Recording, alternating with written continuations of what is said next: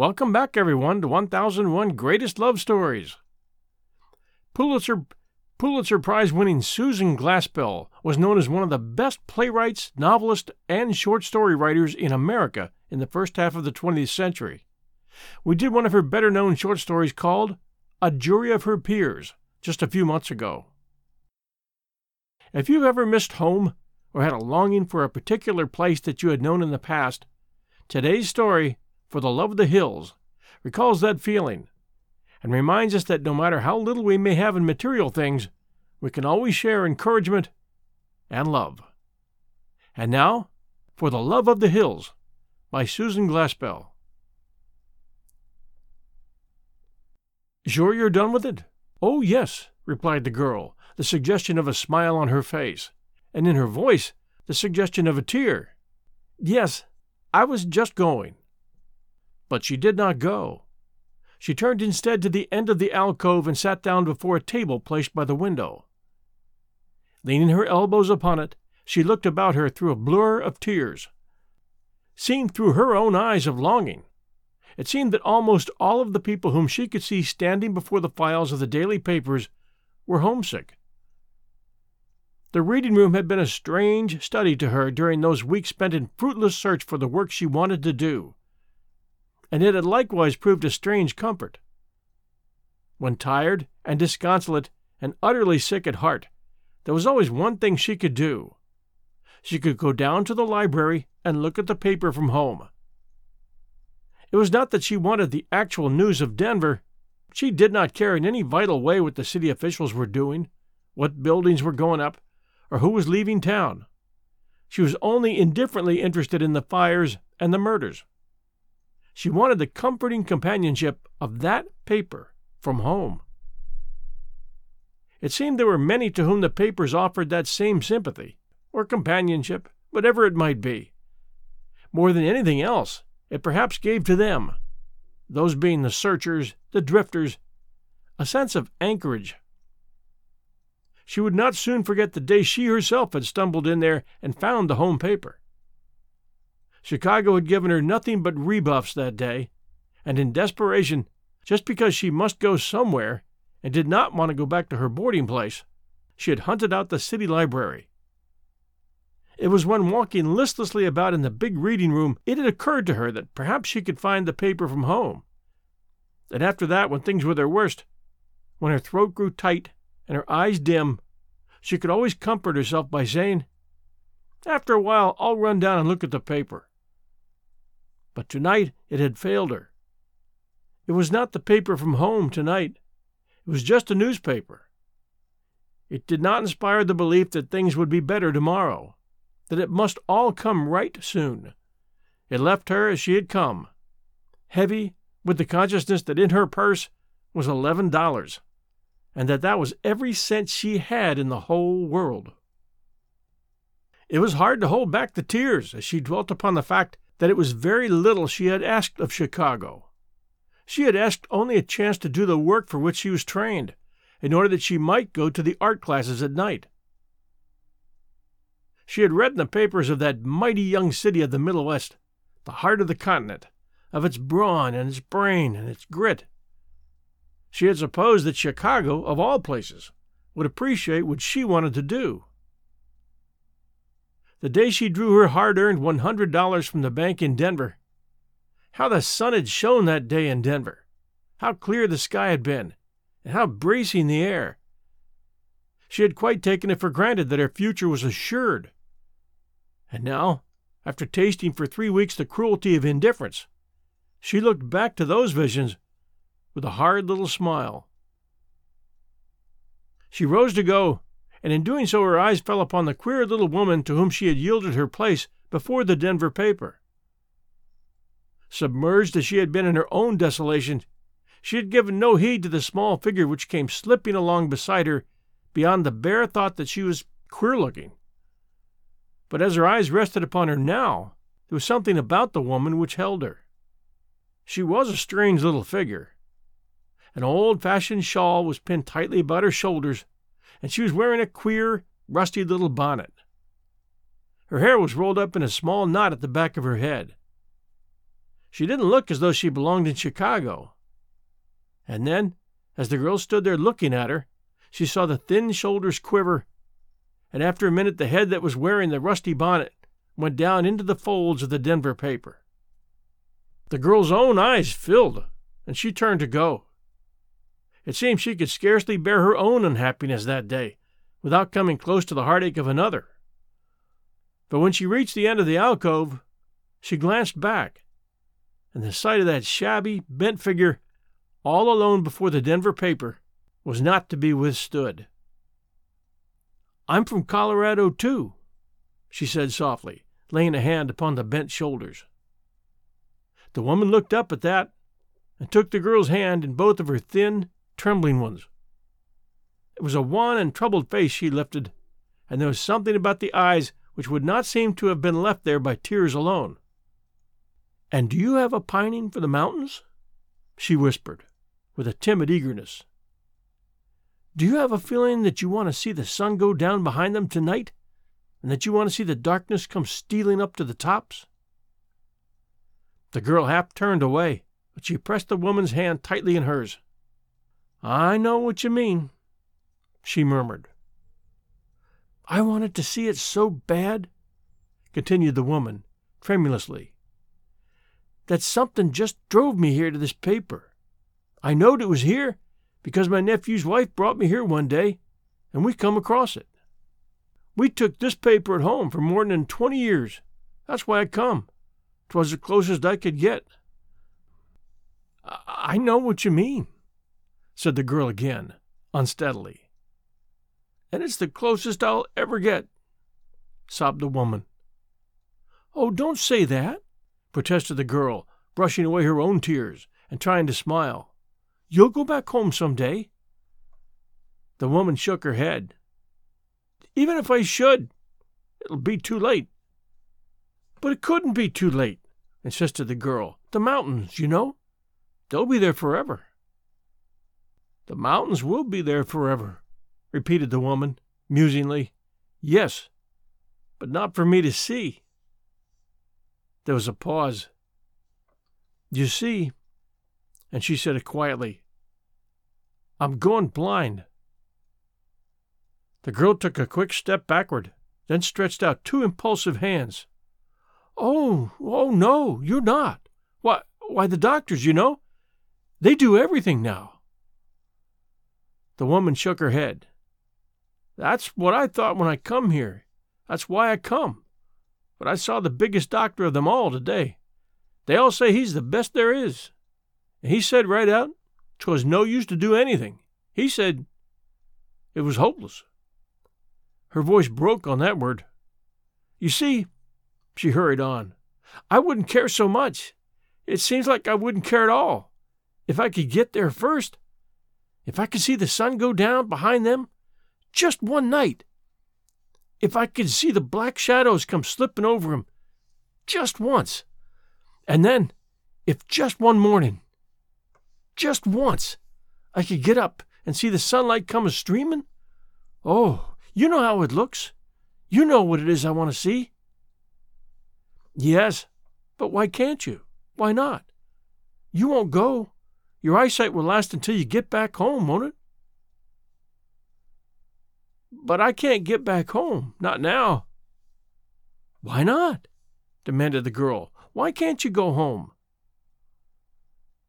"Why, there ain't no money, my dear," she explained patiently.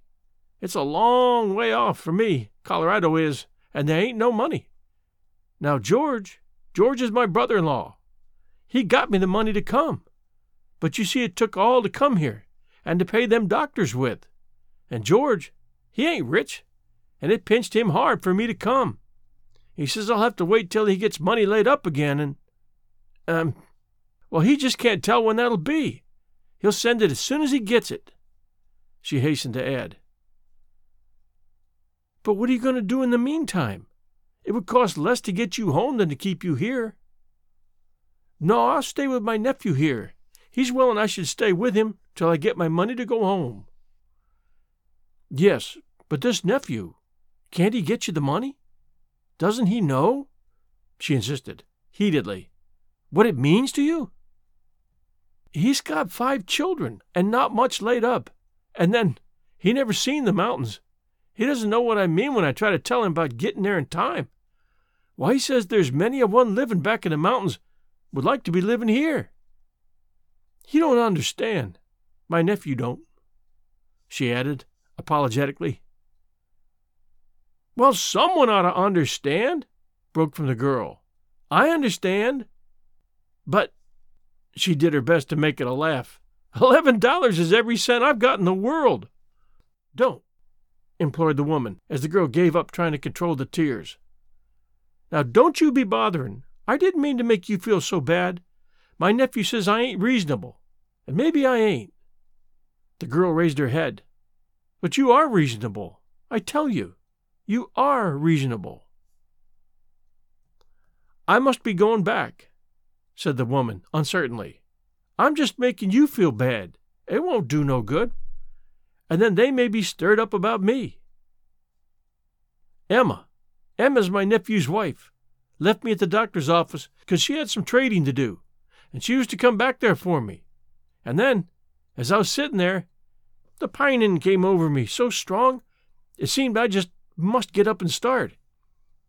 And," she smiled wanly, "this was as far as I got." "Come over and sit by this table," said the girl impulsively, "and tell me a little bit about your home back in the mountains. Wouldn't you like to?" The woman nodded gratefully. "It seems almost like getting back to them, to find someone that knows about them," she said, after they'd drawn their chairs up to the table and were sitting there side by side. The girl put her rounded hand over on the thin, withered one. "Tell me about it," she said again. "Maybe it wouldn't be much interesting to you. It's just a common life, mine is. You see, William was my husband. We went to Georgetown before it was really any town at all. Years and years before the railroad went through, we was there." "Was you ever there?" she said wistfully. "Oh, very often," replied the girl. "I love every inch of that country." A tear stole down the woman's face. "It's most like being home to find someone that knows about it," she whispered. "Yes, William and I went there when 'twas all new country," she went on, after a pause. "We worked hard, and we laid up a little money. Then, 3 years ago, William took sick. He was sick for a year, and we had to live up most of what we'd saved. That's why I ain't got none now. It ain't that William didn't provide." The girl nodded. "We seen some hard days, but we was always harmonious, William and I was, and William had a great fondness for the mountains. The night before he died, he made them take him over by the window, and he looked out and watched the darkness come a-stealing over the daylight. You know how it does in them mountains. 'Mother,' he said to me. His voice was that low, I could no more than hear what he said. 'I'll never see another sun go down, but I'm thankful I've seen this one.'" She was crying outright now, and the girl didn't try to stop her. "And that's the reason I love the mountains," she whispered at last. "It ain't just that they're grand and wonderful to look at. It ain't just the things them tourists sees to talk about, but the mountains has always been like a comforting friend to me. John and Sarah is buried there. John and Sarah is my 2 children that died of fever. And then William is there, just like I told you. And the mountains was a comfort to me in all those times of trouble. They're like an old friend. Seems like they're the best friend I got on earth." "I know what you mean," said the girl brokenly. "I know all about it." "And you don't think I'm just notional?" the old lady asked wistfully. "In pining to get back whilst I can still see 'em?" The girl held the old hand tightly in hers with a clasp more responsive than words. "It ain't but I'd know they was there. I could feel they was there all right, but—" and her voice sank with the horror of it. "I'm afraid I might forget just how they look. "Oh, but you won't," the girl assured her. "You'll remember just how they look." "I'm scared of it. I'm scared there might be something I'd forget, and so I just torment myself thinking. Now, do I remember this? Can I see just how that looks? That's the way I got to thinking up in the doctor's office when he told me there was nothing to do, and I was so worked up it seemed I must get up and start." "You must try not to worry about it," murmured the girl. "You'll remember." "Well, maybe so. Maybe I will. But that's why I want just one more look. If I could look once more, I'd remember it forever. You see, I'd look to remember it, and I would. And do you know, seems like I wouldn't mind going blind so much then. When I'd sit facing them, I'd just say to myself, 'Now I know just how they look. I'm seeing them just as if I had my eyes.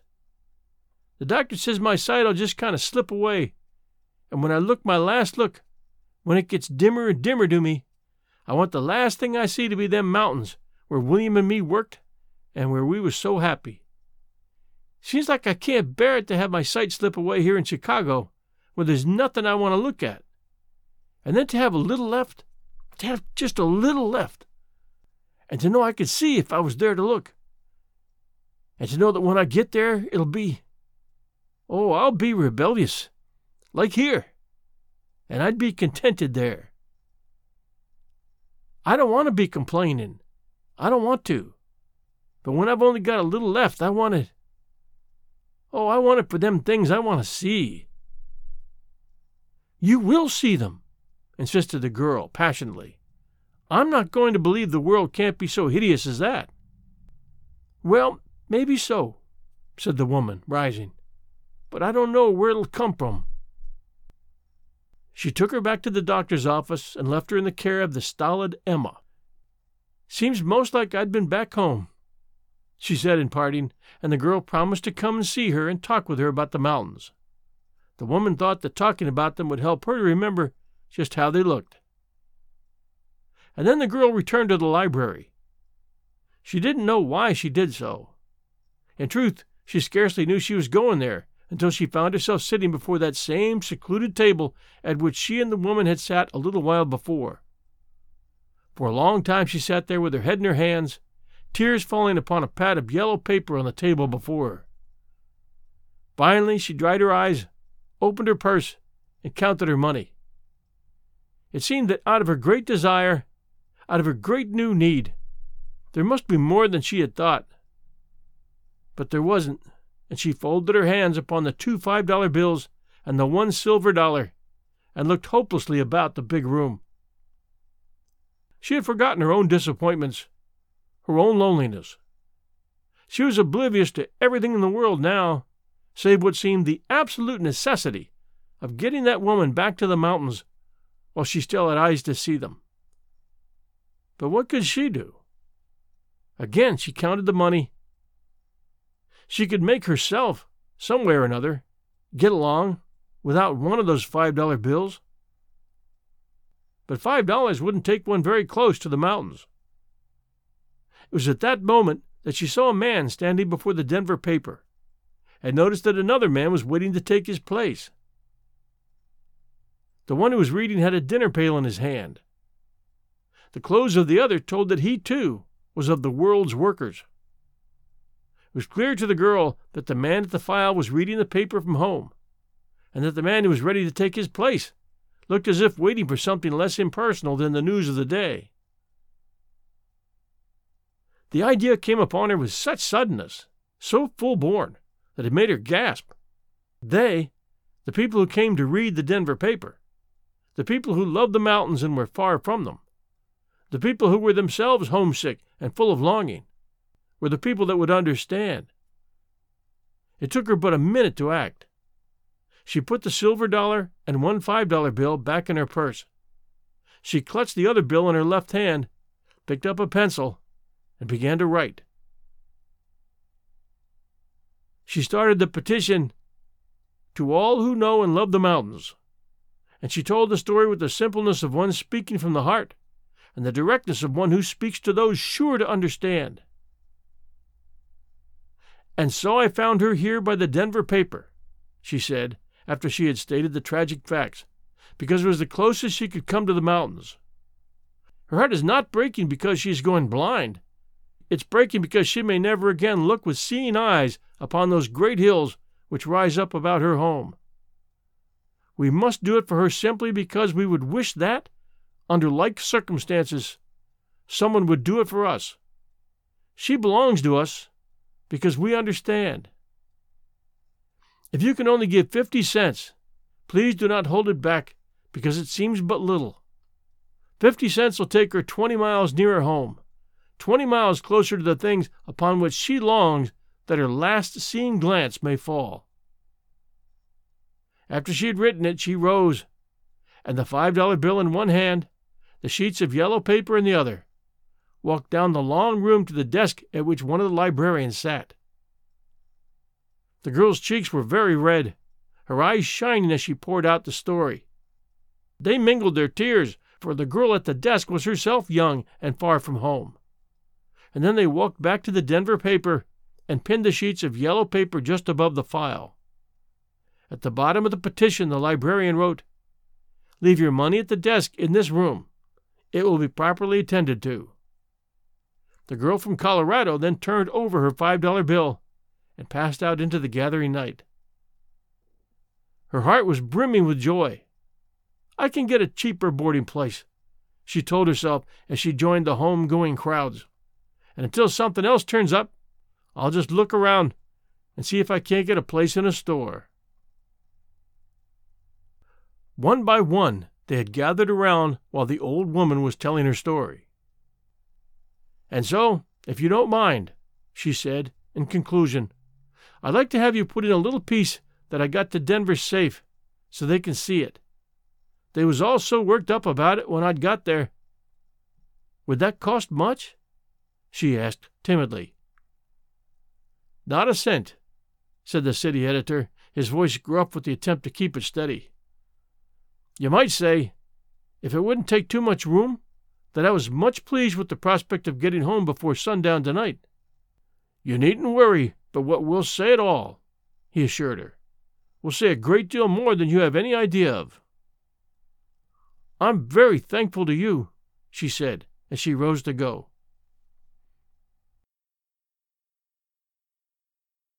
The next morning, the city editor of that Chicago paper held a meeting with his staff. They sat there for a moment in silence. "When one considers," someone began, "that there were people who were pushed too close even to subscribe to a daily paper." "When one considers," said the city editor, "that the girl who started it had just $11 to her name." And then he, too, stopped abruptly, and there was another long moment of silence. After that he looked around at the reporters. "Well, it's too bad you can't all have it, when it's so big a chance. But I guess it falls logically to Raymond. And in writing it, just remember, Raymond, that the biggest stories are not written about wars, or about politics, or about murders. The biggest stories are written about the things which draw human beings closer together. And the chance to write them doesn't come every day, or every year, or every lifetime. And I'll tell you, boys, all of you, when it seems sometimes that the milk of human kindness has all turned sour, just think back to the little story you heard this afternoon." Slowly the sun slipped down behind the mountains. Slowly the long purple shadows deepened to black. And with the coming of the night, there settled over the everlasting hills, and over the soul of one who had returned to them, that satisfying calm that men call peace. Thanks for joining us today. I have one very important subject to cover today, that being our page at patreon.com, where I'm inviting you to visit and take a moment to pledge your appreciation for all we do here. 1001 brings hundreds of family-friendly audio stories to the public, free, and we combine history, literature, and storytelling that enriches, educates, and entertains people worldwide. To do this well and keep the following that we have takes hard work, practice skills, and a love for literature. which I really enjoy sharing with all of you. We do have expenses here, and I do this full time. I'm asking you to visit us at patreon.com/1001 Stories Podcast and consider pledging between $3 and $5 a month to help us make it to 1001 Stories. It will take you 5 minutes, and if you think of how we're always there with new episodes and how many stories we've done for the past 5 years and how many we're going to do, and that we do them every week, we're a pretty good investment. It's good to support shows like this that contribute to the betterment of people and expanding literary horizons and promoting a love for literature, which we do. And all that helps people in a lot of ways. That's patreon.com/1001storiespodcast.com. Less than a cup of blended coffee once a month. We appreciate your support. Thank you. This is your host and storyteller, John Hagedorn, and this is our story.